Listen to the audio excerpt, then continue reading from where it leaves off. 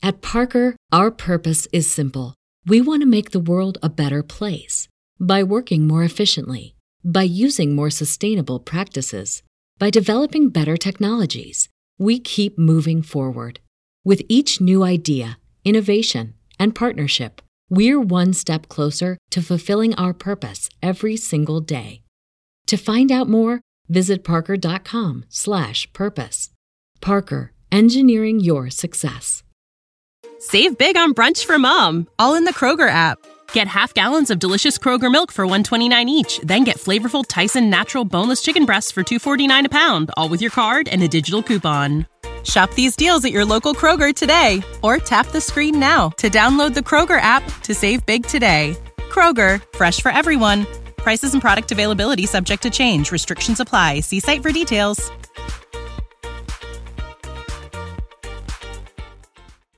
Hey everybody, tonight we're debating intelligent design on trial, and we are starting right now with TRock and Tayler's opening statement. Thanks so much for being with us. TRock and Tayler, the floor is all yours. TRock. Thank you. I'm going to share my screen real quick. Let me know when everybody can see it. Good to go. Okay, this is kind of a creation versus evolution, creation, intentional design versus naturalistic evolution discussion. And so I'm going to present some criteria here for how to recognize design. It's very intuitive for people of any age. For example, thing is designed, and that was intentionally done by somebody intelligent, and at that, human intelligence above and beyond what animals are capable of.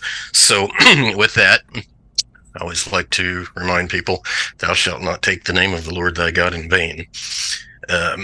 Okay, so I've got some quick talking points here. Efficiency. High efficiency indicates better design generally. The ATP synthase in biological systems is extremely efficient, way beyond what the most efficient machines that people are able to create can achieve. Integration. If you don't know what integration is, it's basically how components interact together. And so it can be at the component level or the system level. Designed systems always have elements of integration, either or multi-component or multi-system. So you take a very simple concept like pen and paper. The pen and the paper integrated together with the ink, and they're both integrated with the human scale, with hand-eye coordination, that sort of thing. It's actually as simplistic as pen or pencil and paper is. It's extremely highly integrated for intelligent use. So even very basic systems show high degrees of system integration. Available resources. Good designs capitalize on available resources. The dirt that we walk on is integrated and designed and available for primarily, obviously a whole bunch of applications, but plants grow in the ground. That's our food source. The ground provides us a place to live and operate and so on and so forth. But good design utilizes available resources and looks ahead to make sure that resources will always be available. Designs that do not use that foresight can still be considered designs, but they're decidedly inferior. Okay, so redundancy of systems or components. You can think of something like a spare tire on a car. It's a redundant piece that you don't have to operate the car, but it is an indication of a higher level design for contingencies. Just one example. Systems controls. You have material. What are you going to do with it? It's information that tells you when, where, how much, the proportionalities, the order of events, or the sequences that those materials are going to come together. So by definition, things that control those parameters are information systems. Self-maintenance. This is not all designed systems in the human world do this, but the ones that do display a much higher level of design than systems that don't.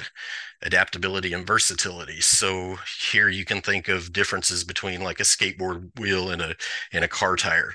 Car tires, by their nature, are designed to operate on a wider variety of surfaces than a skateboard wheel is. And versatility, being able to use something for more than one purpose. Those are also highly indicative of design. Input-output control. So think of an automobile and how you put gasoline into it.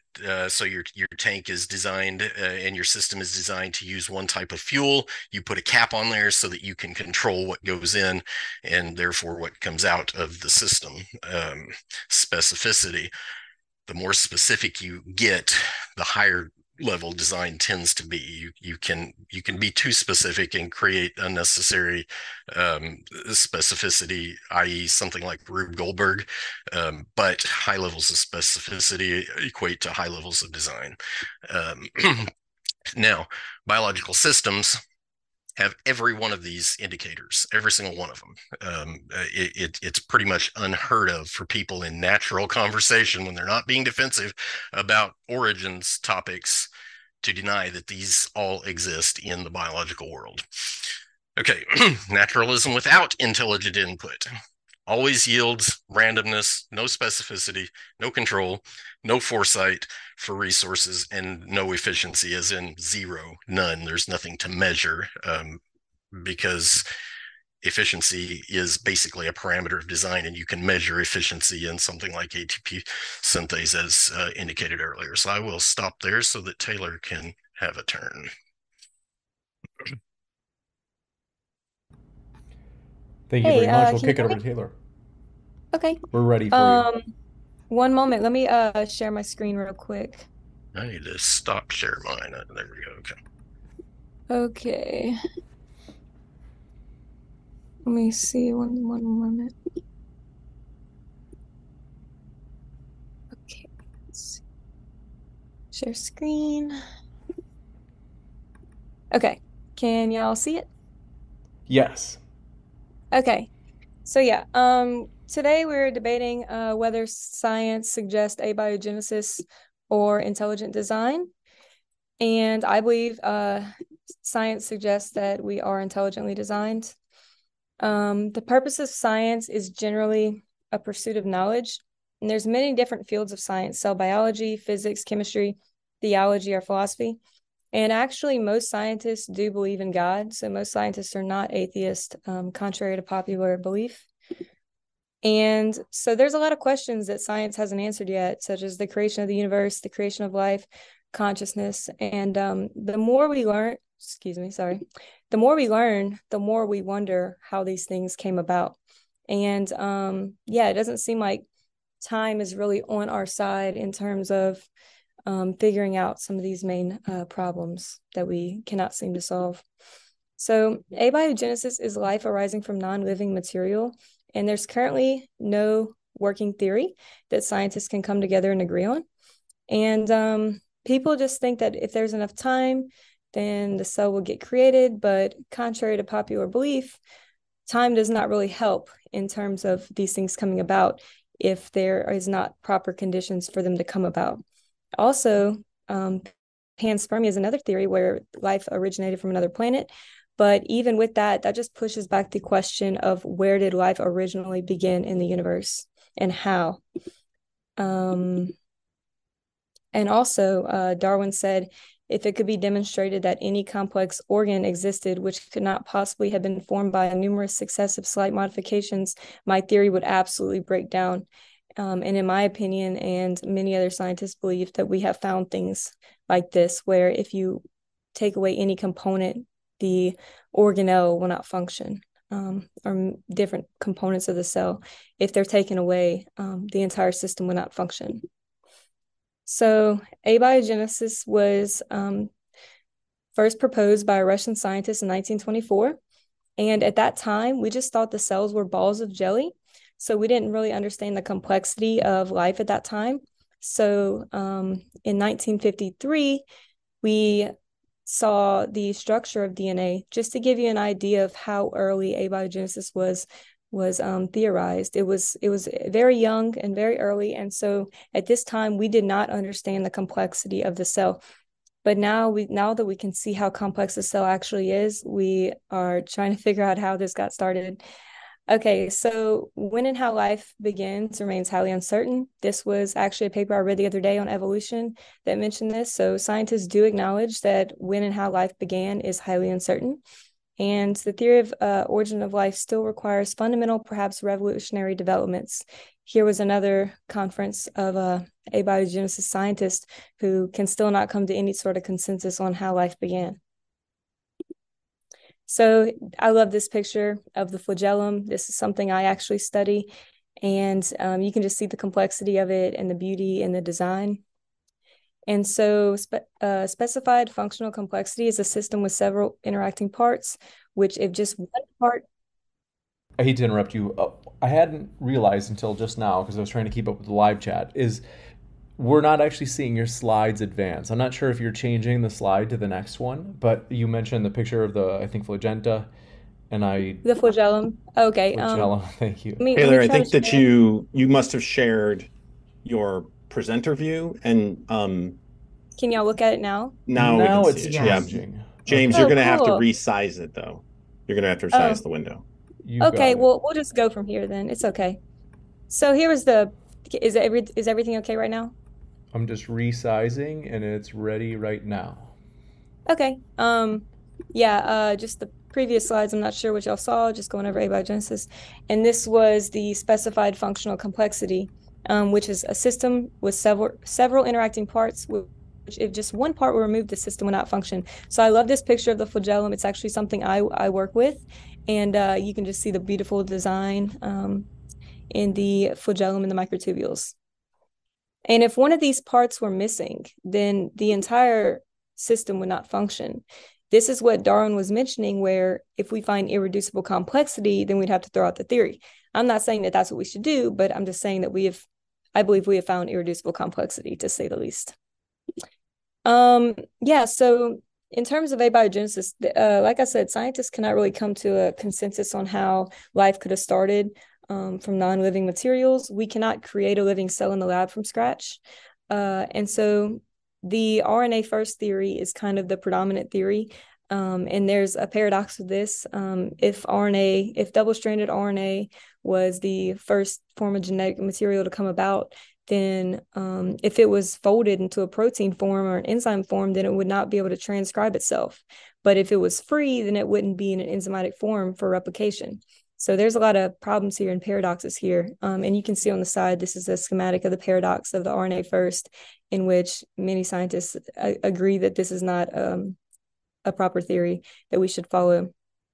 Also, you can see this huge number here. This is how many randomized RNA molecules are required as a starting point for the isolation of a ribozymic in vitro selection experiments. So like I said, if it's folded, it's unable to transcribe. And in the absence of other specialized ribozymes or excessive heat, how could the two strands of the ribozyme faithfully separate in the first place? So normally you need things like helicase or microtubules to come and separate the different strands of the RNA. And Okay, so here was a paper I saw earlier, RNA world hypothesis, the worst theory of the early evolution of life, except for all the other ones. So this just gives you a good image of what we're actually dealing with here in terms of origin of life. And here's at the bottom left is a couple of the different problems with the RNA first hypothesis.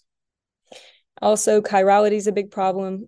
How could we have only had purely right-handed nucleotides and purely left-handed amino acids is very baffling to scientists.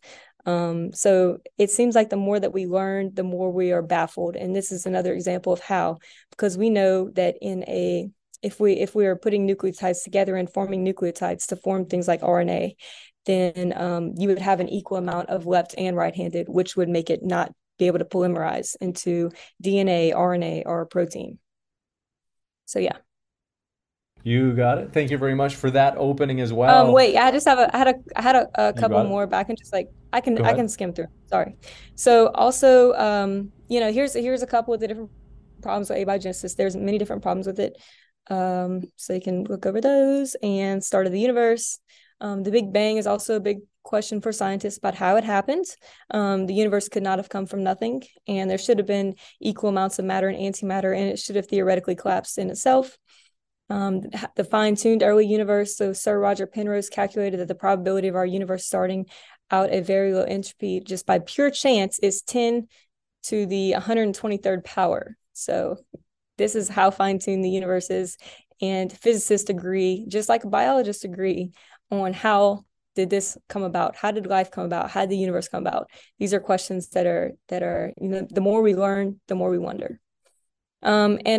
People mention God of the gaps a lot. So I've came up with this term, the science of the gaps. So people have faith in science that, well, just with enough time, science will be able to fix these problems and we'll understand it. So I call that science of the gaps, because it's actually not even moving in that direction.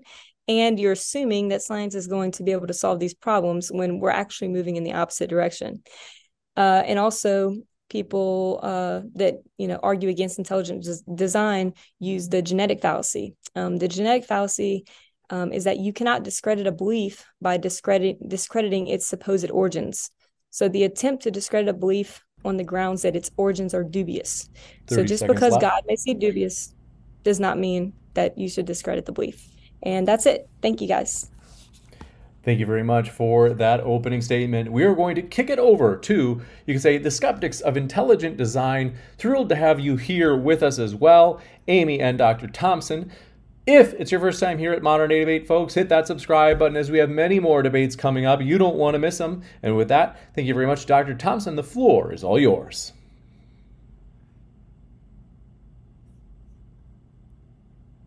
I'm unmuted. Great. So thank you for having me. I'm glad to be back at Modern Day Debates. I also have some slides to share. So let's do that. And let me know when that's ready. It's crystal clear. Awesome. So, thanks again for having me. I want to say right up front, intelligent design is not science. It clearly is not science. And I'm going to make that case, as is Amy. So intelligent design is, in fact, a political effort to counter the results of a Supreme Court case called Edwards v. Aguillard in 1987. That's when the Supreme Court decided that biblical creationism is religion and should not be taught in public schools. Intelligent design is actually just what I like to refer to as diet creationism. It's got the same great taste, but none of the calories. The thing is, it has less explanatory power than biblical creationism. And in fact, it is a God of the gaps fallacy. The entire program is a God of the gaps fallacy. Anything science can't explain must be God. Oh, wait, I'm sorry. Wait, I mean an intelligent designer. We can't use the G word here. By the way, intelligent design was also found to be religion in 2005 in a court case called Kitzmiller v. Dover. I encourage anyone to look up the judge's decision in that case. They lay out exactly the fraud that is intelligent design. So let's walk through it. Intelligent design, what is it? Really, it kind of has two ideas, neither of which are actually novel. Intelligent design has one idea, which is irreducible complexity. Tayler kind of laid out the idea of irreducible complexity. This was formulated by Michael Behe in his book called Darwin's Black Box. Some biological systems have multiple interacting parts that cease functioning if any one of the parts is removed. Thus, it could not evolve via natural selection. That must mean it's designed. Magic. Specified complex information is the other idea that's there, that's been put forward by intelligent design theorists. This is formulated by William Dembski. So in that case, intelligent designed objects have patterns that are specified, quote, and complex, that is unlikely to have occurred by chance. Therefore, it must be designed. Again, it's just ruling in place that God must be intelligent designers must be the explanation. So let's look at this. Let's check the intelligent design test and actually apply it to something. So there's something called sorted pattern ground. All right, we're going to get a little away from biology here for a moment. Let's talk about something else. Something called sorted pattern ground is a phenomenon that we see in polar regions. This is an example of something that is specified and complex. People have theorized how these circles that are perfect circles, remember, TRock said perfect circles don't occur in nature. But we have these nearly perfect circles or these perfectly parallel lines appearing in nature in the ground. And people theorize that maybe these were ancient humans that went to the polar regions that did this. Or maybe it was, aliens or demons, or maybe alien demons or something like that, right? Who knows? Well, in 2003, there was a study published in the journal Science where it conclusively showed exactly a mechanism to explain this. This paper is called Self-Organization of Sorted Pattern Ground. Now, we know there are certain phenomena that happen with freezing and thawing cycles in polar regions. This leads to a self-organization that leads to this stunning pattern of stones in soil. There are just two feedback mechanisms that we know work very, very well. And over the years, you're going to see the emergence of this pattern that occurs. So these guys used, basically uniformitarianism that we know we can observe over time, and then applying those principles across iterations using a model that allowed for us to see over time with their model the exact emergence of these patterns. So of course, there's a natural explanation for this. Geologists never pretended that okay, there must be some kind of magic that occurred, right? But if we apply the intelligent design argument to this, if this was done prior to 2003, we would have to conclude that it was designed. This is specified complex information, right? So it's got to be designed. But now that we have a natural explanation for this, for something that we can see is specified and complex, then it's not designed. This illustrates why intelligent design is a complete dead end as a tool for understanding anything in life and in the universe. It doesn't actually teach us anything. So why is intelligent design a dead end? First of all, it has zero explanatory power. It doesn't actually tell us anything about very important questions about the universe and life on Earth. Intelligent design theorists don't bother to answer critical questions, such as where was life designed? When was life designed? For what purpose was life designed? Who did the designing? And the thing is, anytime you want to apply intelligent design to actually intelligent design objects, you can answer all these questions. It's actually quite intuitive. Let's look at an example. What does real intelligent design look like? Here's two examples. This, I would argue, is intelligently designed. This is the Russian Iskander E-missile that's being used right now by Russia to kill innocents in Ukraine. This is over here is the American Patriot system, okay? The American Patriot system on the right, this missile system is being used to counter the missiles that are made by Russia that they're using to kill, people in Ukraine. So where were these designed? Well, this was designed in Russia because it says made in Russia. This was designed in the US because it says made in the US. When was it designed? You could pretty much figure that out relatively easily, right? For what purpose? And this is critical, right? These have a purpose, right? One is for killing, one is for protecting against that killing. There's a co-evolution arms race that occurs here where one is being used for the other. And who are the designers? We can answer this. Well, the Russians designed this, of course, and Americans designed this. And you can apply this to intelligently designed objects. I can go to any factory and figure out how is it being done? Who is doing the designing? The intelligent designers don't ever bother to answer these questions. Now, why am I spending so much time talking about military weapons? Well, it's because if we wanted to take intelligent design seriously for a brief moment, we would have to conclude that there are indeed multiple designers, just as there are multiple human intelligent designers. Nature is violence in tooth and claw. It is all about animals killing other animals. It's about plants killing animals killing plants, even fungi, right? So this is cordyceps down here on the bottom. So this is from The Last of Us, this recent program that was on HBO. There is a kind of fungus that takes over the nervous system, makes them essentially zombies, has them crawl up, and then they sprout spores across the world. You're not going to imagine a benevolent designer creating these things. This is the design of psychotics, right? Who are clearly designing animals to kill each other. So these are the purposes that obviously an intelligent designer multiple designers would have had to have applied. And it doesn't make any sense that there's a single designer because, these are cross purposes. Why would a single designer create all these animals that are about parasitizing and killing? So I'm going to leave it there and I'm going to pass this over to my partner, Amy. Thanks very much. We'll kick it over to Amy indeed. Floor is all yours, Amy. Thank you so very much, Doctor. Hello, everyone. My name is Amy Newman, and I am a newly minted professor of information systems, a counter apologist, and unfortunately, prop comedian. Thus, I'm coming to you not as an expert in biology, but as a skeptic whose epistemological toolkit, or the tools I trust, come mainly from empirical means, or in lay terms, science.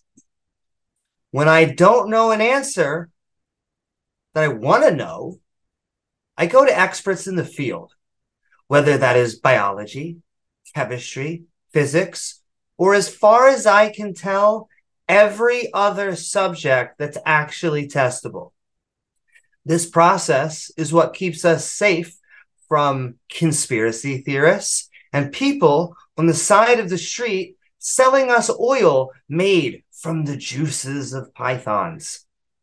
So when we talk about intelligent design on trial, which is the subject of tonight, I find not the people sitting in the pews, but intelligent design salespeople can be slippery. They don't like answering questions that would make their model of reality a tangible model in the real world. Creationists, which is what their original name, but they got kicked out of every court case they have ever put forth, because even conservative Christian judges can tell you that God done it is not a scientific model. So they had to come back with something that at least sounded better, more sophisticated, more market tested. Thus, now we have intelligent design. They even made their own books, like the 1989 to 1993 Of Pandas and People, created by the very much not Orwellian Foundation of Thought and Ethics, a Christian organization whose books include chapters with subjects like irreducible complexity, written in from Michael Behe, asserting that biological systems are too complex to have formed on their own. Yes, the ID community has even found their own mascot, the bacterial flagellum. Which, if you don't know what they look like, think of a cellular sperm with a little tail motoring away.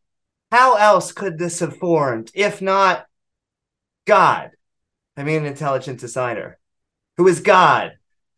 But we now know this tail may have had other functions, like being an injection tool, because nature is sloppy, working with what it has. In fact, we contrast artificial with natural. We are naturally forming. A television is not. There are no wild televisions hunting for electricity. We don't have those super cool 90-degree edges. Instead, we're soft, squishy, bags of meat. My last point is to question the notion that complex is a sign of design. Is there a reason most of us don't use the Yahoo search engine and instead use Google? Nice, clean, simple. Google. I'll have to Google that. Or how about getting into your car? Do you want a complex way of getting inside? Or something simple? We can do this over and over. Heck, sometimes we even need complexity. Oftentimes for the designer to then clean things up and make it simple again.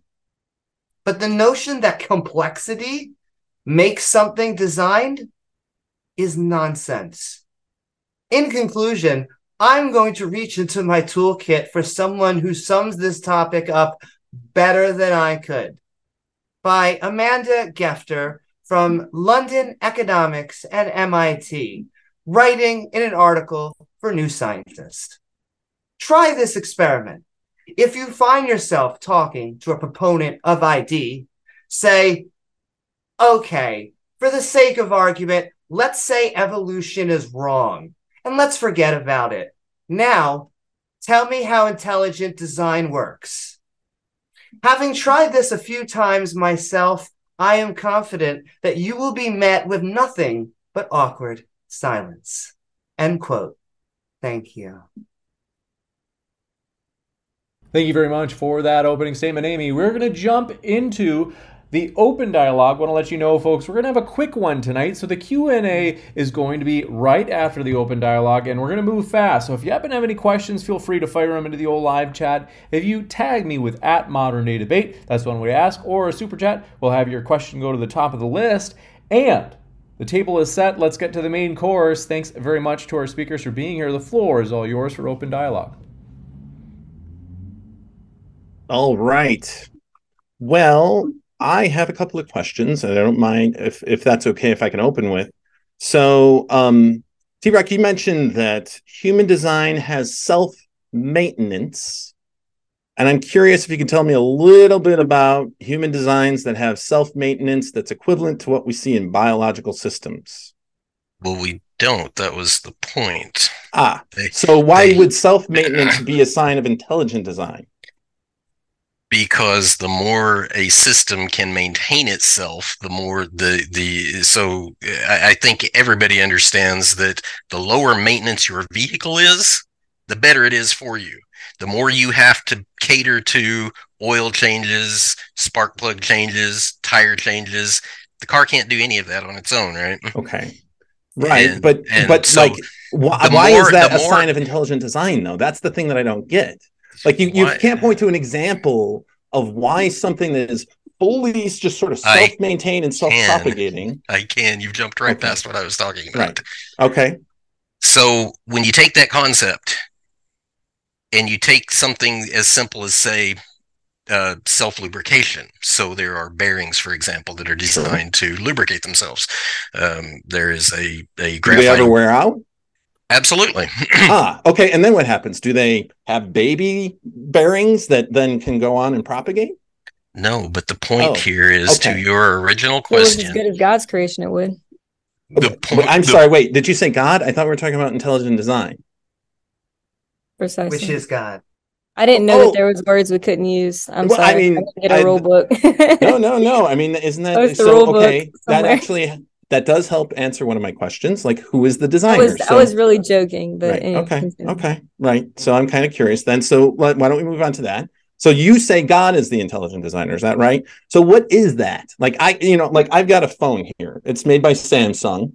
It says Samsung on it. It says made in China. I can go to China and watch the designers making my phone. Like, of course, it doesn't self-propagate. It's not going to be self-maintained. I have to charge it. It's going to break eventually, and I'm going to have to buy a new one, right? That's one thing that companies love. So I'm curious, when you say God, what do you mean? The designer. The designer. No, but what is that, right? I can go to the Samsung factory and tell you about the Samsung factory. Like, who is there? Who put together my phone? But when you say God, like just saying the designer, that doesn't help me. It's not specified enough. Let's say that. Right. Well, neither is the theory of abiogenesis or the working. We're not talking about abiogenesis. You have faith in science. Intelligent design is on trial here. We're talking about intelligent design, right? Yeah. No, you're fine. I've just been listening. I think Tayler and I both agree. It's the God of the Bible, the God described in the Bible. Okay. And so I want to hop back. How do you know that, though? No, actually, how do you know that designed objects were? So when you say that, all right. So what was designed by God? Were those rings that I showed, the pattern ground? The specified pattern ground that I showed, is that designed by God? So if you mean in the immediate sense, as in, I can't answer that in the immediate sense, but I can tell you that God designed the universe, the stars, the planets, our solar system, our moon, the water that we drink, the plants. How? Yeah, that's a brilliant question. That's just like scientists can't answer how either. So can't answer how a Big Bang happens. Can't answer how intelligent design though. So it's not, the whole point here is not how it happened. It's was it intelligently designed? Is the evidence stronger in favor of design versus a purely naturalistic explanation? And so you cannot form a planet under naturalistic conditions, period. So how does a God form a planet? I tried to tell you this None of us can answer how anything. You can't What? answer. You can't That's not true. answer. You can't answer how a scale. I can becomes answer a how my feather. phone is made. Like, I can go to the Samsung factory. I can look Yeah. at the schematics. I can And it watch was them do it. intelligent design, wasn't it? Exactly. Yes, I totally agree. But what We if know. no Can we intelligent go to design is questions, like- there? Does a cell phone get made? Yeah, of course it gets made. Yes, No. right. In the absence of In intelligent design. sweatshops, No, unfortunately. okay. In the absence of intelligent design, no, obviously not. Right. Okay. Yes. Thank you. Right, of course. Yes, and there are processes that we can describe by which it was done. Who did it? When it happened. But you can't do that with your, I guess we're going to calling it the God, design. And neither objects. can y'all. But no, I think that we So I actually had a have question, excellent explanations for so I was told that origins, but that's not what we're talking about intelligent tonight. We're design talking about intelligent So design. you've been kind of overpowering everybody. Oh, okay. Well, I'm You just, let other people get a chance to I'm trying to speak keep as well. people on topic. The topic I is understand. intelligent design. Okay. Yes, exactly. Precisely. Right. So I had a couple questions written down from our introductions. One of them was that intelligent design is not science. And I wanted to know if y'all believe theology is science, or is that no longer a science? What is your definition of science? I can give my definition, which it is a process, not a body of knowledge. It is about forming hypotheses, going out and collecting data and forming testable theories that people can peer And review. abiogenesis is not a testable theory. So should we? Okay, but what's your evidence for intelligent design? Go, floor yours. You're saying that the cell, you're proposing an explanation for how life was created. So you're proposing an wanna know explanation. if I'm you have- proposing intelligent design. So So- is abiogenesis technically a science if we cannot replicate it and if we have no evidence to show that it happened? So this is the God of the gaps fallacy that you're talking about. And so you if you have can science of the disprove, gaps. Because there's no it's not science science to of the show that gaps, it actually right? happened. Look, How I'm did not it gonna sit happen here- then? You're Yes. you're saying that it Okay. happened naturally, Mhm. and that's your Sure. argument. So give me an explanation to how. No, Unless you're my just argument doing is that gaps. intelligent design gaps. is an insufficient explanation And for. so is the scientific explanation. That's let not me what we're show talking you- about tonight. We're Give me talking a about working intelligent theory, design. then. Hold on, just to be sure Chris. that there's not too much interrupting. I do just want to be sure that we're able to hear everybody, and I appreciate everybody's passion. It's much better than a passionless debate, so I appreciate that. But I just want to be sure that, because it defeats the purpose if they can't hear you guys, that there's not too much interrupting. So, Chris, let me kind of point out the fallacy in your thinking there. You cannot explain. So you're using a modern historical context for design, and now you can say, okay, I know how and who and where a cell phone gets designed. So that's purely human context. But you cannot tell me how the megaliths were constructed. You can't tell me how the pyramids were constructed. They're very clearly documented historical events, but there's hardly a person on the planet that can tell you how the Egyptians built the pyramids. I mean, they stacked some rocks on top of each other, starting from the That's- bottom up.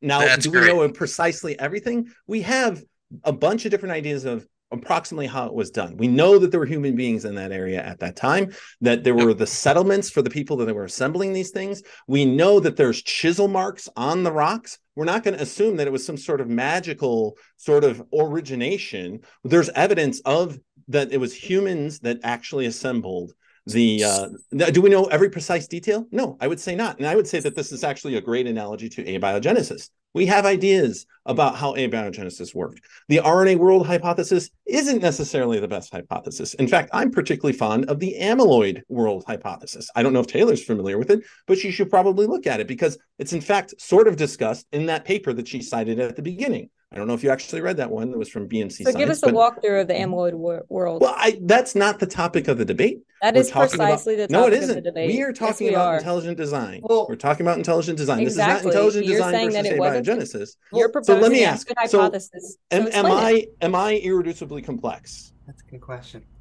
Am I irreducibly complex? I believe that there's many aspects of life that have irreducible complexity. Am I Can you irreducibly please complex? explain the amyloid hypothesis for the No, viewers? That do not I know will it? let it's too boring for the viewers. I'm not going to get No, into they it. want to hear it. We I want want to to know. know, am I irreducibly complex? We're talking You about mentioned intelligent something, design. you should be able to explain it. Of course, yes. And we can talk about, I mean, do you want me to Go bring up ahead. the paper? I'm going to We kick it over can. to Amy if But- you guys can't agree. Yeah, that's fine. I'll let I Amy do want to know, in just to here, be 'cause sure, that the I'm feeling hot amyloid here. hypothesis, is it fair to say that the amyloid hypothesis, is this a hypothesis that favors intelligent design or other accounts of... Okay. I will clarify. No, the amyloid world hypothesis is an alternative to the RNA world hypothesis. So amyloids are sheets of protein that apparently have some degree of self-assembly, and we have an interesting model for exactly how this works. Now, is this a full explanation for the origin of life? No, I would say it's an open question. We don't have a full explanation for the origin of life. It is a difficult thing to work on. I had a great conversation with Sal Cordova on my YouTube channel about this, where I went into the details of like origins of proteins and other things and tried to explain it to him. But that's actually not what we're talking about today. We're talking about intelligent design. So I'll let Amy take over. How did that amyloid protein say, come about? Sustained on that one. In other words, I do think that because it's not per se an argument or hypothesis or theory in favor of intelligent design, I do want to keep it more focused on the arguments for intelligent design, and that one sounds like it's, you could say, for the opposite, or at least something different. And so I do want to, without going deeper on that issue, Amy, what did you have in mind that you want to say? Well, I guess I had a question and maybe a statement, because you said how. You want to know how things like a self-replicating molecule happen, right? Because that's a scientific question. Yeah, you're proposing a scientific explanation. Sure, and you want to know how.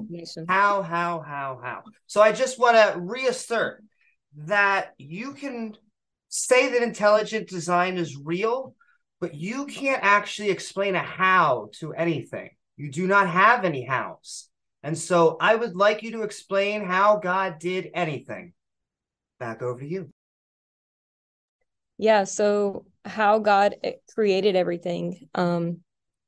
He created the living cell and all of its working components at the same time, unlike the theory of abiogenesis would be able to explain, where you basically have a chicken and the egg question with literally everything. Did DNA come first? Did proteins come first? He's saying a protein came first, but there's impossibilities with that. How was there all the right chirality form of amino acids present? How did they come together? How did it self-replicate? So these are all questions that do not have answers, and they're critical. So you cannot disprove that God designed everything, but I can disprove that abiogenesis is not possible. And I gave many explanations in my opening statement of how abiogenesis is not possible. So to answer your question on how God did it, your answer is real quick.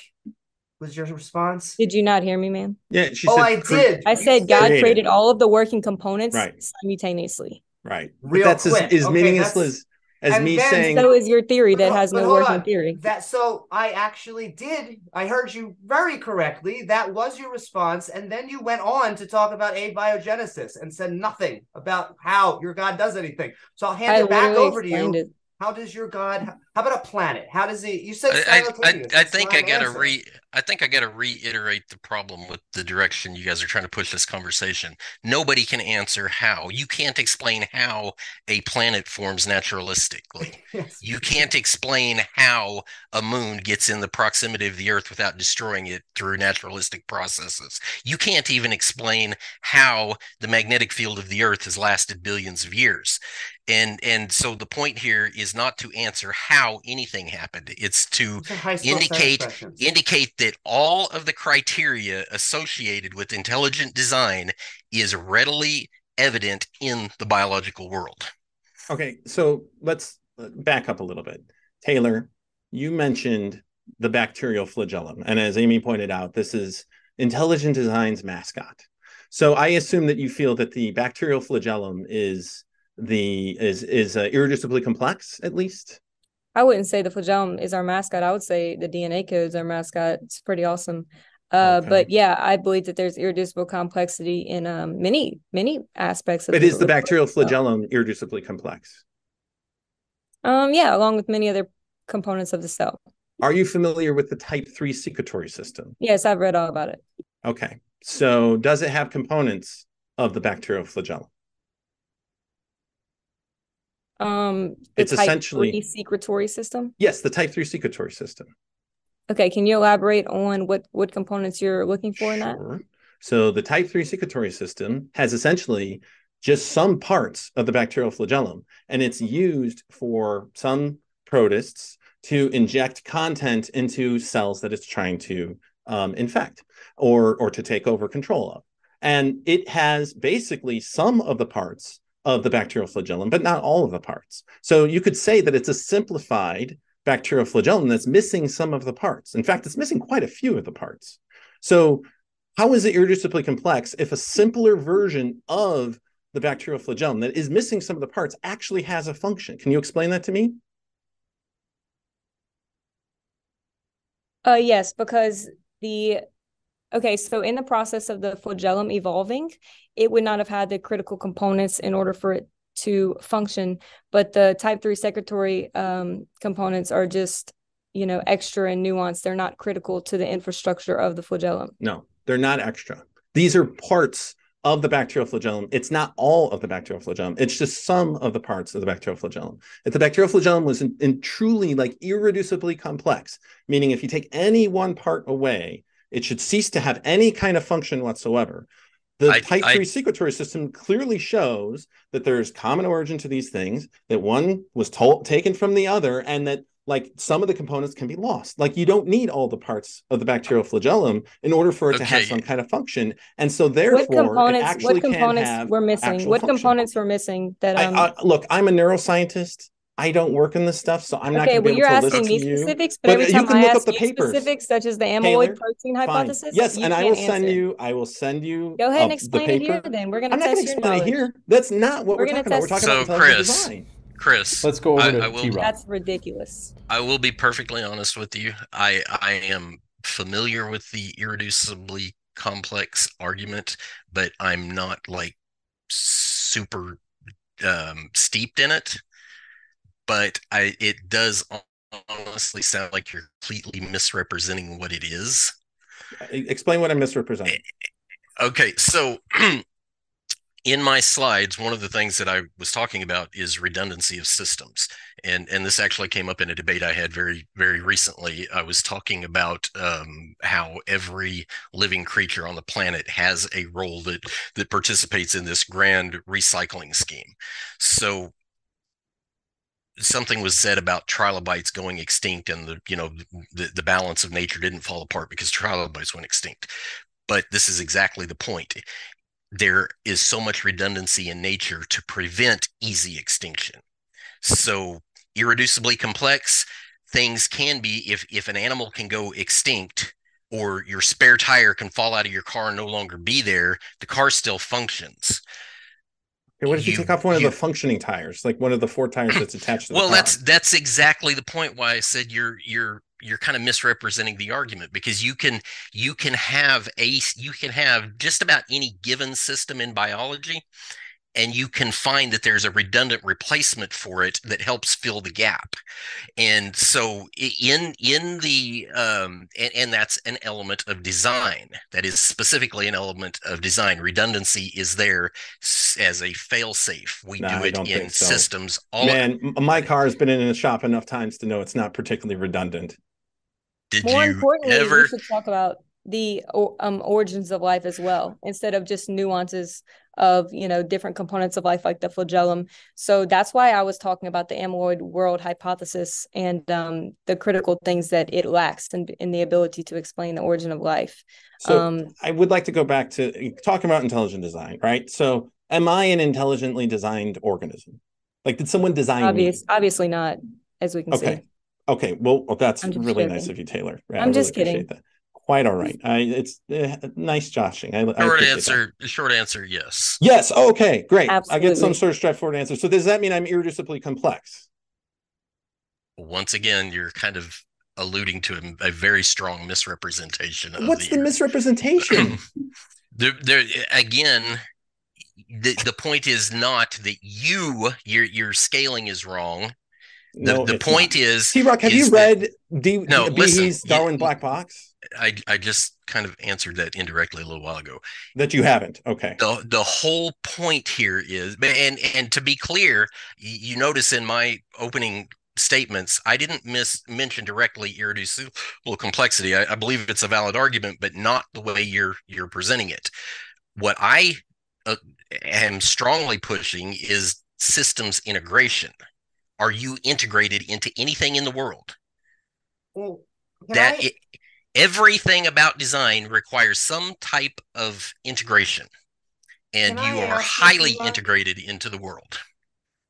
Because some of your metrics, I always find it weird what people think is intelligently designed and what is it. What is it about complexity that makes you think that it is the hallmark of design? Another misrepresentation Well, of I've the never said argument. that irreducible complexity was the hallmark. I think that the lack of theory for how life got started is the hallmark, in my opinion. Just because there's no working theory to how life got started. Okay, so the cell, like, for example, like the chicken and the egg problem with the DNA, the protein. So he mentioned the amyloid world hypothesis, and that basically this protein had enzymatic functions and was able to replicate itself.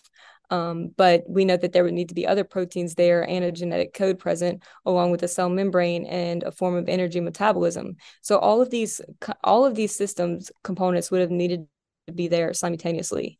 And that's how I answered Amy's question on how God created it, even though that was trying to bait me. But anyway, what about I can answer these complexity? questions. But what about complexity to you says this makes it designed? It's The irreducible. impossibility It's for not- it to come about naturally is what makes me say that It's- this is most likely intelligently designed.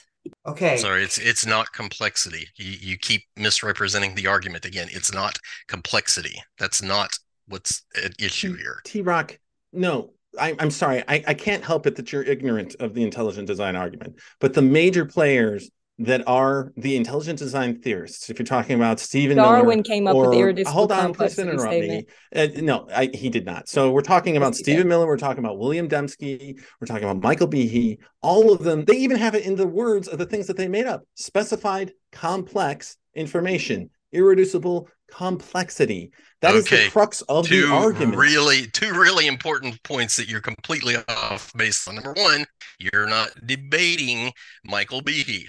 Number two, but I thought we were talking about intelligent design. Specified complexity is a very different thing than complexity. So complexity is not connected to design at all. In and of itself, that's not even the argument. That's not what I was arguing. I was not saying because of irreducible complexity we were designed. I was saying from a lack of theory for abiogenesis and the start of the universe as well. From a lack of working Tayler, theories of these models, that's what I'm arguing. Wait, tell me a little bit about what you believe. Is the Earth 4.5 billion years old? I believe that the universe and life was intelligently designed. Okay, that doesn't answer my question. When did the design occur? Let's talk about that. I haven't researched things like, how old the Earth is. That's not even what I'm arguing. Are you curious about it at all? I mean, like, I can tell you when my phone was made. Intelligently designed. Okay, yes, but when? And the more we learn about these systems, the more we realize that these could not have came about on accident. And great. TRock, do you have any answer to when, like, oh yeah, you know I do. Go ahead, you could say it. You could say it, man. Don't be shy. No, I'm not. 6,000 years plus there minus we a are. couple hundred years. That's right. And how do we know that? We know that by the absolute best scientific method possible, which is eyewitness accounts. Can I just point out? out? Now you're just trying to discredit him, and that. I just want to point out, if you think the world is 6,000 years old, you are off by 99%. Yes. Like, that is more than that. Somebody's off by a huge percent, yeah. Sure. It's the difference between the distance between New York and LA and thinking that LA and New York are actually around 26 feet away from each other. That's the difference. So now you're trying to argue things that don't even pertain to intelligence. No, it's critical, Tayler. I'm sorry. It absolutely is critical. So you need to have some idea of when this actually happened. To the conversation. It's not irrelevant. It's not at all. When things were designed, that's insane. That is completely insane to me. I'm sorry. But you have no curiosity about when this actually happened? Zero? Sir, we're talking about how it came about. Okay, so let's talk about it. What was designed at the beginning? Was it just like a single cell? Is that what you think? I think that a cell was designed, yes. Okay, one cell. So did humans evolve from a common ancestor that was shared? And I'm not going to tell you all the nuances of my theory until you at least give me a layout of yours, which you have yet to do. You have yet to even explain the amyloid Tayler, you work in biological and you're asking sciences. me nuances. You're certainly well acquainted with what I believe, which is I'm not generally talking what about the nuances of my 99% theory of all until you give me working a layout of biologists yours. actually believe. I don't need to even lay it give out. me a layout of your theory. Taylor, Look, I will have you on my YouTube channel and we can talk about it and we can hash it out because I'm very curious to talk to you about it. Let's hear No, it. we're not hashing it out right here. We're talking about intelligent design. So you're when saying we're that humans, intelligent design isn't true and that science can explain it all. So give me your scientific method. Taylor, you're not answering the question. TRock, why don't you tell me when humans were designed? You still haven't answered. When were humans designed, TRock? Day 6 of creation week, about there 6,000 years ago. Thanks for being at least precise. You actually have more explanatory power adopting biblical creationism than you do using Taylor's method, which is intelligent design, which is like, I don't know, who knows? To be clear, you don't know anything. You can't even give your own theory. Years. I don't know. Chris, tell us your theory, which you have yet to That's not what we're talking about. We're talking about intelligent design. Wow. Okay, yeah. I think the audience could see through that, but anyway. Well, okay, so listen real quick. To be clear, a couple quick points. I did not come here to argue classical intelligent design. Okay, but that's the premise of the debate. It says intelligent design on trial. I'm looking at the title of what the debate Maybe is. Maybe so, but that's not the email I received. Design? Point number 2, though. Hold on, I got to collect my thoughts again. But to Taylor's point, if you want to say that intelligent design is not an answer, you're going to have to compare it to something else to say that something else is a better answer. And actually, I would say my entire point of this debate is to show that you guys can't answer questions. Like, none. That it will always I've been pretty direct with my answers. Thank you. Well, you have been very direct in your bit of biblical literalism. I will accept that. But I will say, if we were to ask how God actually did anything, the how, and that is one of the points I asked that because science is about the hows. Like, we're not about why questions. And science can't answer these how questions. If they could, we wouldn't be here. Exactly. I would not be here if there was a working theory for abiogenesis or for Big Bang. Look, and you're saying science has answers, so where are they? Yeah, so I would say, let's take TRock's proclamation from the intelligent design perspective, that human beings were created on day 6 of You're just creation. Trying to pick apart our theories no. instead of actually giving explanations. So science has an excellent explanation for the origins of human beings. We're waiting. Right? Well, there's a common ancestor between chimpanzees and human beings via the process of descent with modification via natural selection and sexual selection. Lucy was determined to be a fraud, wasn't it? Just to let him finish. Want to hear? Yes, I don't need to be interrupted, Taylor. I would appreciate it. Lucy is just one of the many Australopithecines that we have as an example of the other Australopithecines. Like, you can look at the gradient of human evolution. The Australopithecines certainly walked upright, but they had very small brain cases. And then if you look at later fossils in the fossil record, then you start to get into Homo habilis and other Homo species. Now, the early ones had relatively small brain cases, but they're getting larger and larger. And as we go on through evolution, we can see bigger and bigger brain cases. The Nobel Prize this last year went to Svante Pääbo. He's a scientist from Sweden who works at Leipzig University at the Max Planck Institute for Anthropology, I believe it is, and primatology. He was working on ancient genomes. He has sequenced the Neanderthal genome. He has a ton of papers on the topic of human origins. I encourage anyone to look at these papers. They're fascinating, super interesting work, clearly laying out the case of human beings sharing a common ancestor with not only Neanderthals, but the other Homo species, and getting into the Australopithecines. And the genetic evidence just clearly shows that, at the very least, chimpanzees and human beings shared a common ancestor. I think I'll take direct issue with your use of the word clearly here, because 40,000, whatever the number is, I know there's a broad range for the existence, the alleged existence of Neanderthals, but I believe, if I'm not mistaken, you can correct me on this, somewhere on the order of 40,000 to 200,000 years was the existence of Neanderthals? No, Neanderthal origins, it's not, so based on Svante Pääbo's work, we can best estimate that the last common ancestor between Neanderthals and human beings was around 700,000 to 800,000 years ago. Okay, so 700,000 to 800,000 for the beginning. I just want to jump in. I'll give you a chance to respond, TRock. But I do want to mention, folks, we're going to jump into the Q&A pretty quick here. So we've got a little more open dialogue, but the Q&A is coming fast. So do get those questions in the live chat if you have them. Go ahead, TRock. Okay, so you're saying 700,000 to 800,000 for the beginning of Neanderthals, up to about 40,000 years? Am I correct Yeah, on that that's part? right. Okay, No, around okay. 40,000 years So ago. here's my point though. Your whole use of the word clearly. Mhm.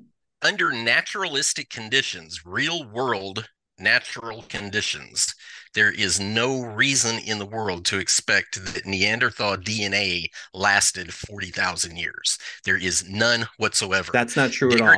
Savante Pablo has Degradation, papers that that is shows how absolutely long it true, can last. Chris. No, No, how long it can last is yes, that's the whole under the right problem. conditions, it can last a very long time. Fossils in tropical regions that are exposed to Thermal high temperatures, conditions yes, Thermal and there. conditions where Neanderthals are found are exact opposite of how you calculate the alleged That isn't true. hypothetical So Not a conditions. true. paper They're published the very other different, day in New Chris. Scientist actually quoted this. It's a paper about evolution. It was published recently. This is a very high esteemed journal. It says the fossil record is like a movie with most of the frames cut out. Because it is so incomplete, it can be difficult to establish when particular evolutionary changes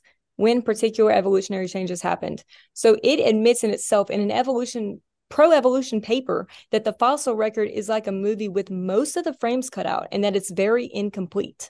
So Okay. you have it when your own scientists acknowledge this, you have to acknowledge it as well. Sure, I would acknowledge that there's incompleteness to the fossil record, but there's enormous conclusions that we can draw from fossils. And I'm still waiting on your theory for the origin of life. Well, we're not talking. That has nothing to do with the origin of life. The amyloid hypothesis, I'm still waiting to hear, but it's okay. Hey, look it up. It's great. You cannot give a working theory. But we're talking about intelligent design. So let's get to so TRock. You say that I'm intelligently designed. Am I an irreducibly complex system? Same points.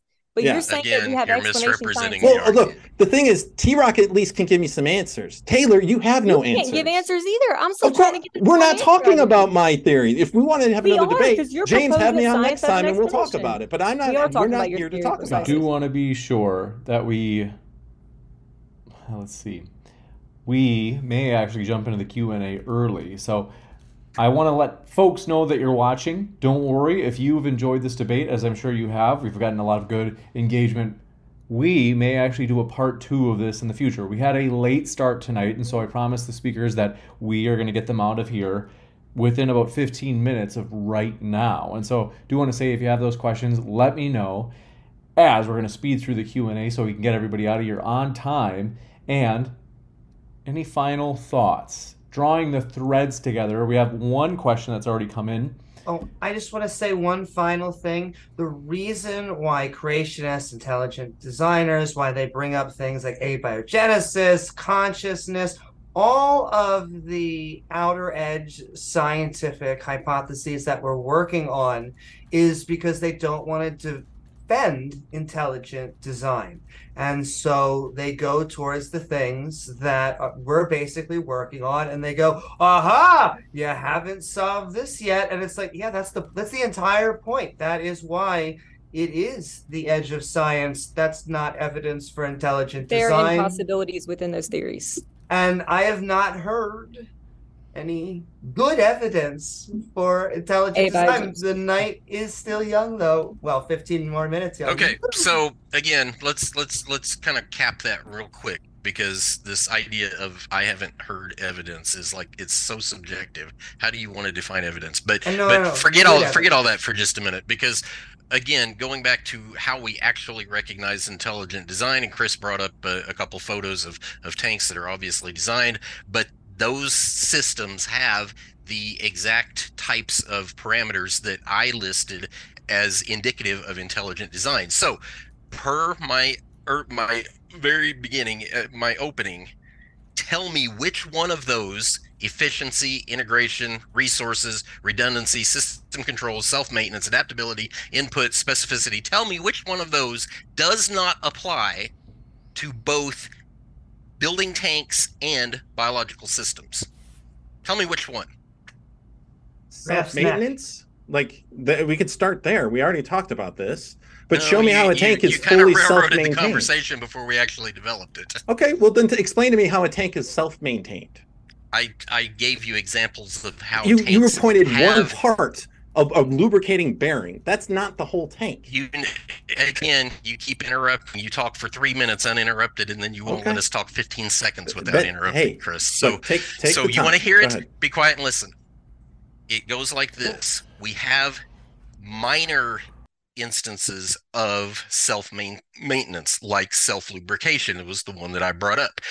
We would like to have more. So you took your cell phone, for example. Your cell phone doesn't go charge itself. But guess what? We actually have designed electrical systems that do go charge themselves.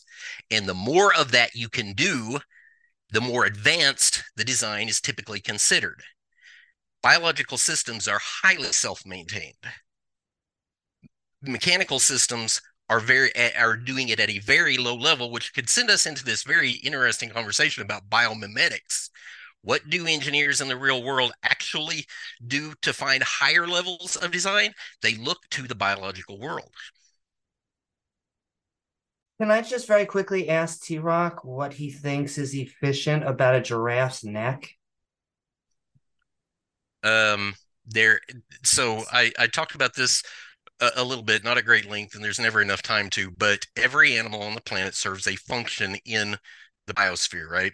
Giraffes and virtually all animalia are some sort of horticulturists. So giraffes play a particular role in horticulture where higher level foliage and stuff like that is concerned. So they need the longer necks to reach higher than most other animals are able to. So what's efficient about it?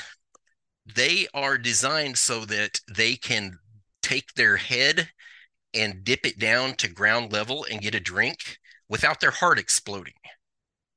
And people would love to know how to replicate that type of design, because the pressure that you get built up in your brain, and I said heart, the brain, the problem is you get too much fluid pressure down on the brain whenever you have that much weight and that much fluid mass pushing towards the brain. But giraffes with their long necks actually have a workaround so that they can do that efficiently. That doesn't sound efficient. That sounds like it's on the edge of if it wasn't like that. If you were actually an engineer, I would give some credence to what you're saying, but I don't see it. That is an actual argument Ad hominem? Not ad hominem. This is a great opportunity to go in the Q&A because we do have such limited time. I hate to do that to you, Amy, but we do want to move really quickly. I want to say thanks so much for your questions, folks. If you enjoyed tonight, folks, I've got to tell you, I'm going to try my darndest to get a part 2 of this one, because this one's especially short as we had a delayed start tonight. This one coming in first from Bubblegum Gun says, Chris and Amy, why are you scared to debate me on Modern Day Debate? Don't worry, he says that to everybody, but I'll give you a chance to answer. Can I answer? So, Bubblegum Gun, listen, man, you don't have to debate us. You can argue with the creationists. You can argue with TRock. TRock believes that dogs and wolves actually share a common ancestor. And he actually believes that all the canids share a common ancestor, right? So do I, right? Because there was a single kind on the ark, and that they evolved via natural selection to have this vast array of really interesting, complex animals that we refer to as the canids. TRock believes this, as do I. I don't know what Tayler believes because she's an intelligent design theorist and doesn't actually have any explanations. But debate TRock, man. Don't come at me. I also just want to be clear, I don't believe natural selection had anything to do with the speciation of canids. Oh, Taylor, you want to get a jab in on that jab from Chris? I'll give you a chance to respond. I don't have any explanations. I'm still waiting on yours, sir. So whenever you think of how it could have happened naturally by your theory, just let us know. Great. So let me then get the final say, right? Because the question was for us. Taylor, come in my stream. Let's talk about canid evolution. I would love to talk with you about canid evolution and hear your inputs on it. You have the working knowledge for this as a biological scientist. Let's work on it. We'll come in and we'll talk about it. I've got to move to the next one. This one coming. Well, Amy, if you can give me in one sentence, why are you so afraid, in the words of Bubblegum Gun, to debate him? I will debate him at any time. I'll debate anyone, anywhere, and wherever it's safe. I will debate you. Juicy, to say the least. Can I also just add, argument from authority? Super pithy, just because I have to get through a lot of questions in 8 minutes. I'm sorry. It was an argument from authority fallacy because when you are speaking to an actual authority and you are appealing to them, that is fine. But just saying you're not an engineer, I have taught robotics class for years. I have at least an information systems and a robotics background. That is not, however, why a giraffe's neck is not inefficient. It was cobbled together. That was a little bit longer. I'm sorry, James. So back over to you. This one. Coming in from Super Adams Vid says, if I was to mirror any single cell atomically and hit play, would it be alive? Where would design begin and chemistry stop? Can't allow any more rebuttals, by the way. So you've got to give a quick, pithy answer, and I got to move to the next one. If you were to mirror a living cell, I'm sorry, you can go ahead, TRock. No, I was just wanting clarification for who it was for. That was for you, TRock. Sorry, can you repeat the question? They said, if A cell was mirrored, would it be alive? Any single cell atomically and hit play, would it be alive? Where would design begin and chemistry stop? Well, that's a really interesting question. You're actually kind of outside the capability of science altogether there, because what it alludes to is if you put all the ingredients together correctly, is that what causes something to be alive? But because the naturalist cannot define what or how abiogenesis happens, they cannot answer that question anyway. But the short answer is no, it would not be alive. It would just be an assemblage of stuff that's fixing to fall apart. What's it mirroring if there's no life there? Pseudonym says, after show on Amy Newman's, but to the intelligent design team, would you agree that you don't know, quote unquote, how, i.e. mechanics, of how an intelligent designer did the designing? And they said versus at the atheists, so we'll give you a chance to respond to that first, and then we'll get to the question for the atheists. Oh, we already answered that question. I think he simultaneously created each component, but obviously we're not going to have all of the answers for the same reasons that my opponents don't have all the answers on how life got started or a working theory of abiogenesis or even any evidence that it happened. To the atheist, do you claim to know the mechanics? Why does science say I don't know? Amy, do you want to take that? I can take it if you don't want to. Sure. So science doesn't necessarily say I don't know.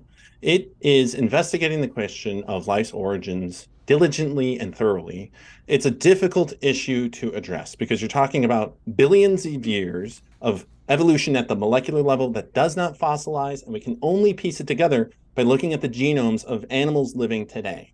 But at the very least, our side can talk an awful lot about what actually happened as far as life on Earth, and it's fully consistent with the data as presented. Genetics, fossil evidence, biogeography. When you get into the details, like looking at canid evolution, none of it makes sense with the literal biblical creationist model, which at least that gives us something to work with. And as far as intelligent design goes, no explanatory power whatsoever, other than to say that an intelligent designer did it, and I'm not going to tell you anything more beyond that. This one coming in from, do appreciate it, Magellan said, how is the Lola, L-O-A-L-O-A, a worm that lives inside your eye and slowly turns you blind, an example of intelligent design? If we were intelligently designed by a perfect being, why would there be any diseases at all? Tayler, if you want to take that, you can, but I'll go if you don't. You can go ahead. So that's really, really interesting that the skeptics and the naturalists always try and do this. That's much more of a theological question than it is a design question. It's got high functionality regardless of what it's doing, but the benevolent designer created a very good world where that sort of thing did not happen. Again, this is a theological question. If you can't grasp the science, you're not going to grasp the theology at all. But the benevolent creator, i.e. the God of the Bible, created a very good world where that sort of thing did not happen. It was the fall of man into sin that caused all of creation to basically pursue paths that they were not designed to do. In other words, free choice kind of thing. You can eat of the tree or not eat of the tree. You can eat the vegetables you're told to eat or eat an animal that you were not told to eat. So the world is in decline right now because of that, and disease and carnivory and all of that is a direct consequence of not following the intended design. You gotta move fast. This one coming in from, do appreciate your question. ASEAN Talks says, if there are possible natural explanations for an event, then there is no reason to presume intelligent design. Intelligent design is an unfalsifiable claim with no evidence. Well, if there were the contrary, then I agree. If there was explanations, but we have yet to receive them, and there's no working theory, as I mentioned before. Now, if you could propose a working theory, then I'll say, look, you've won. But I have yet to receive that. This one, and that's why we're here today. For me, that question / comment was from the questioner in the audience was a big fat logical fallacy, because intelligent design can do what randomness can do, but randomness cannot do what intelligent design can do. So to say that, to even claim that you have a good naturalistic explanation for anything that exists is another big fat scientific and logical fallacy. But you're basically saying that if I have a natural explanation, therefore intelligent design cannot be true. That's just a big fat logical fallacy. And I'll go on to say that when people like Chris has done this multiple times now, when you say a designer would or would not do this or would not do that, you can't tell what another human individual would or would not, or how or should not design anything. You can tell me, for example, to design you a vehicle to get you from here to California. You have no idea whether I'll even put wheels on it or not. This one coming in from, do appreciate it. Mott said, I would like to hear Tayler comment on Orgel's first and second rule. It's spelled O-R-G-E-L. Orgel's second rule. Do you have the rules pulled up? Let me look it up right now. Orgel. While you're looking that up, I just wanted to mention the genetic fallacy, which has occurred many times during this debate. It's the attempt to discredit a belief on the grounds that its origins are dubious. So Orgel's first rule is, whenever a spontaneous process is too slow or too inefficient, a protein will evolve to speed it up or make it more efficient. That's in an already living cell. That's an already living cell. We're not talking about from dirt and from non-living materials. That's an already living cell, so it makes sense because we have a wonderful designer. The second one is this really what it is? That evolution is cleverer than you are. Yes. Okay. That's what gotcha. It is. Yeah. You got it. Well, then why can't we even give a working model for it? Oh, we have working models. We can talk about evolution. Well, you have yet to give it, so. We're not talking about evolution tonight. I'm sorry. We're talking about intelligent design. Precisely what we're talking about, intelligent design. Anyway. Right. Of course. This one coming in from, do appreciate your question. We got that one. Thank you very much, ASEAN, for gifting those memberships in the live chat. Folks, if you haven't yet used those emoticons to call your friends a soy boy in the live chat. Average Gamer Moves says, if there is an intelligent designer, why would they create the babirusas, in parentheses, swine in Indonesia, upper tusks to keep growing to the point of penetrating their own skull, causing death? Isn't that evidence of bad design? Us trying to ponder God is like an ant trying to ponder us, and I don't think it's ever going to happen. Unless you're correct. That was a rinse and you can talk to. This one from that was a rinse and repeat of the earlier question of the exact same thing. And the bad design equates to not design is another major logical fallacy. You can poorly design anything you want. It doesn't mean it's not designed. Well, this one, I'd like to give a shout out to the multiple designer theory. So, Super Adams Vids says, can we take a second and all look at how, okay, thanks for your kind words.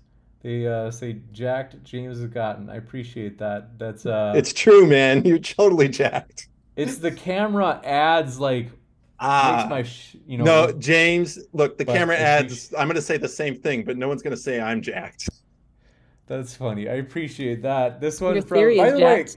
can I give a I'm just huge credit? I want to let you know, folks, for the thumbnail.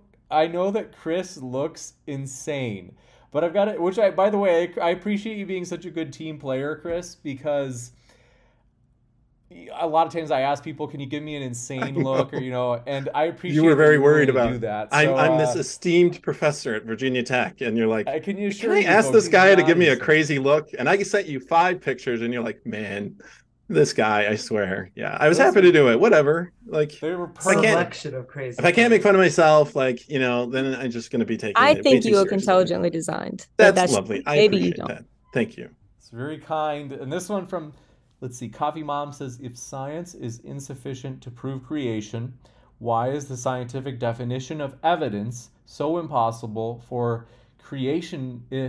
I mean, intelligent design. Why Um, is this scientific evidence what? They say, why is the scientific definition of evidence so impossible for intelligent design? Why is the scientific definition of evidence so impossible for intelligent design? Yeah, they Why say is if the science is definition so insufficient to impossible? prove creation. Yeah, I don't yeah, think it is. I think that science is a pursuit of knowledge. And like I mentioned earlier, theology is a type of science. And we're just looking for the most logical explanation. And yeah, if there's, I don't think it's that the lack of theory, I don't think it's the lack of scientific theory that makes mine true, but I think it's the impossibilities within their own theory that make the intelligent design theory more correct. Because there are impossibilities in abiogenesis that I mentioned in my presentation, in my opening presentation, that nobody here has addressed. This one so coming that in. I I'll was give just you a going real grade. quick that claim about the definition of evidence, another huge logical fallacy. Definitions of words are subjective by definition. We decide what we want words to mean because a group of people got together and created a definition to exclude a creation approach to science does not mean evidence is impossible for science. It means your definition has excluded it. My definition has not. This one coming in And from, there's and no evidence for my we cannot opponent's take theory any either. more questions, folks. I wish we could, but we're gonna finish reading these last few, and we're gonna let these guys out of here. This last several, we have one. Thank you very much, Medical Mastery says Monkey Man theory lost tonight. Monkey Man theory, is that like a new way of making fun of evolution? Is that what you? Apparently, I guess that's Is it? directed to us. Cool. Okay, I Yeah, call haven't me a heard monkey that man. one. It's Okay, fine. I'm that's actually new. an ape, but That's I'll hang with my monkey brethren. Aren't we That's all? new to me. I haven't heard that one. Let's see. This one from Dr. Kent Hovind. I have a feeling this isn't actually. Is the after That's show on definitely Amy new. Newman's channel, Mr. Curry? Okay. Apparently they're a fan of the prank soundboard calls. I appreciate that. This one from Ozzy and Talk says, I didn't say intelligent design was false. I said it was unfalsifiable, so it can only rationally be accepted when all other falsifiable possibilities are excluded. Yeah, and I think we're at that point where all other possibilities are excluded. I think the theory of abiogenesis has been shown to have impossibilities within them, and I named many of them in my opening statement that I received no rebuttal for. You got it? The logical fallacies keep pouring in. Unfalsifiable. The truth is unfalsifiable. You can't make something that's true false. It's unfalsifiable, literally. And so that's just another huge logical fallacy. Thank you. And this one coming in from, do appreciate it. Magellan says, TRock and Tayler, do you ever realize how, let's see, they say, I'm not persuaded. Your fall of man excuse for bad design is textbook no true Scotsman fallacy. Another huge logical fallacy. they just won't quit with this stuff because the no true Scotsman fallacy is basically like it is applicable in a lot of circumstances, but the problem is that we have a Bible that's been preserved for thousands of years, so it becomes our standard. So we have a book to define the Scotsman, so to speak, and so this is not a no true Scotsman fallacy at all. I it was incredible to me, the silence I got back from Chris whenever I compared my parameters in biological for design in biological systems as compared to mechanical systems. They're parallel to the T. It's just that one is far superior than the other, obviously. Well, and I would, if you're calling me out, I'd like to respond. I would say that the similarity, if you want to draw any similarities, clearly shows that if we're going to assume intelligent design, that there must be multiple designers. And I want to hear, for our polytheistic folks that, there must be multiple designers out there if we're going to assume that all this is intelligently designed. It certainly doesn't make a lot of sense that like the fall from grace and somehow that led to parasites that innervate our eyes and like eat our eyes from the inside out. Because Eve ate from an apple. I explained this before, Chris.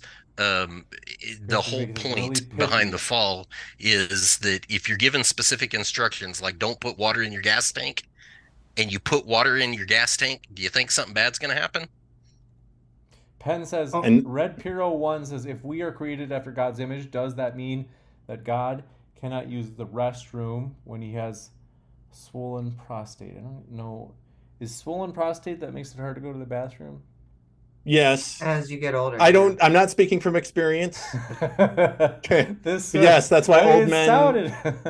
I know it did. For a second, it sounded like that, but no, I don't know that from experience. But yes, that's indeed what happens. Prostate can get swollen in older men, and therefore they can't pee, which is why they got to get up multiple times in the night and take a leak. That's what he's talking about. And why is that intelligently designed? And if it is, does that mean God is designed in the same way? Because if we're creating God's image. Interesting that, sorry, Red Piro, if you're going through that. And this one coming in, Cool Lambo says, TRock, will you marry me? Wow, TRock, you got a fan out there. No. Okay, wow, what an ice cold rejection. This one, I think this is our last one for the night. Thank you very much for your question. Thunderstorm says, was wondering opinions on Nikola Tesla vortex math called the fingerprint of God. What are your guys' thoughts? Nikola Tesla was a lot like Newton. He was a genius. He had a lot of really cool ideas. He also had a few out there ideas. Cool guy, though. Anybody else? Cool. I think that's it. Let me just double check. I want to say thank you, folks. Our guests are the lifeblood of the channel. So we do want to say we hope you guys we do appreciate their liveliness, and that's what makes it for a fun debate. And we're all friends at the end of the day. We disagree lively, and we press each other and we poke each other, and then we're kind of like, hey, no problem. Like, I hope you have a great rest of your day, and we're always there for each other in the hard times. So we appreciate you guys. Thanks so much. It's been a true pleasure. Tayler, TRock, Dr. Thompson, and Amy, thanks for being with us tonight. Chris, I want to take you up on that offer. I'd love to come on your show and talk with you. That would be great. Yeah. And, I do have a YouTube channel. I just plug it real quick. I talk about neuroscience. I talk about evolution. If anyone wants to, I'm close to 2K subscribers. Apparently that doesn't matter, but I do want to get over that 2K mark. So if people want to subscribe, that'd be awesome. And I'll take you up on that for sure. Chris, do you care to have me on your deal? I would have you on too. Sure. We could talk more. One-on-one without, a bunch of. Yeah, definitely. I'll have you on. I'll reach out. Okay. And there's an after show at my channel if you'd like. And also sending love to the MDD Discord as well. You should all check out. Thank you. Appreciate that. And I'm adding guest links. It's been a crazy day, so I still have to add guest links to the description box. I'm doing that right now. So give me 2 seconds as I add those. So do want to say, folks, don't worry. Only about less than 1% of our viewers of this debate see this debate while it's live. So folks do want to say refresh the page, as I do want you to see our guest links, and that includes if you're watching later on, maybe you're watching in the video on demand, and want to say thanks so much for being with us. To our speakers and our audience, thanks so much for your questions. Keep sifting out the reasonable from the unreasonable, and we will see you next time, folks. You know how to book flights and hotels. All you're missing is a tool to plan the travel experiences you'll have once you arrive. That's why you need Viator. Book guided tours, activities, excursions, and more in one place to make your trip truly unforgettable. Viator has over 300,000 travel experiences to choose from. Everything from simple tours to extreme adventures and all the niche, interesting stuff in between. So you can plan something that everyone you're traveling with will enjoy. Real traveler reviews give the inside scoop from people who've already been on the experiences you're considering. So you can plan with confidence. Free cancellation helps you plan for the unexpected. And 24/7 customer support means you can travel worry-free. Download the Viator app now and use code Viator10 for 10% off your first booking in the app. Find travel experiences for you. Do more with Viator. When you need mealtime inspiration, it's worth shopping Kroger, where you'll find over 30,000 mouth-watering choices that excite your inner foodie. And no matter what tasty choice you make, you'll enjoy our everyday low prices, plus extra ways to save, like digital coupons worth over $600 each week. You can also save up to $1 off per gallon at the pump with fuel points. More savings and more inspiring flavors make shopping Kroger worth it every time. Kroger, fresh for everyone. Fuel restrictions apply.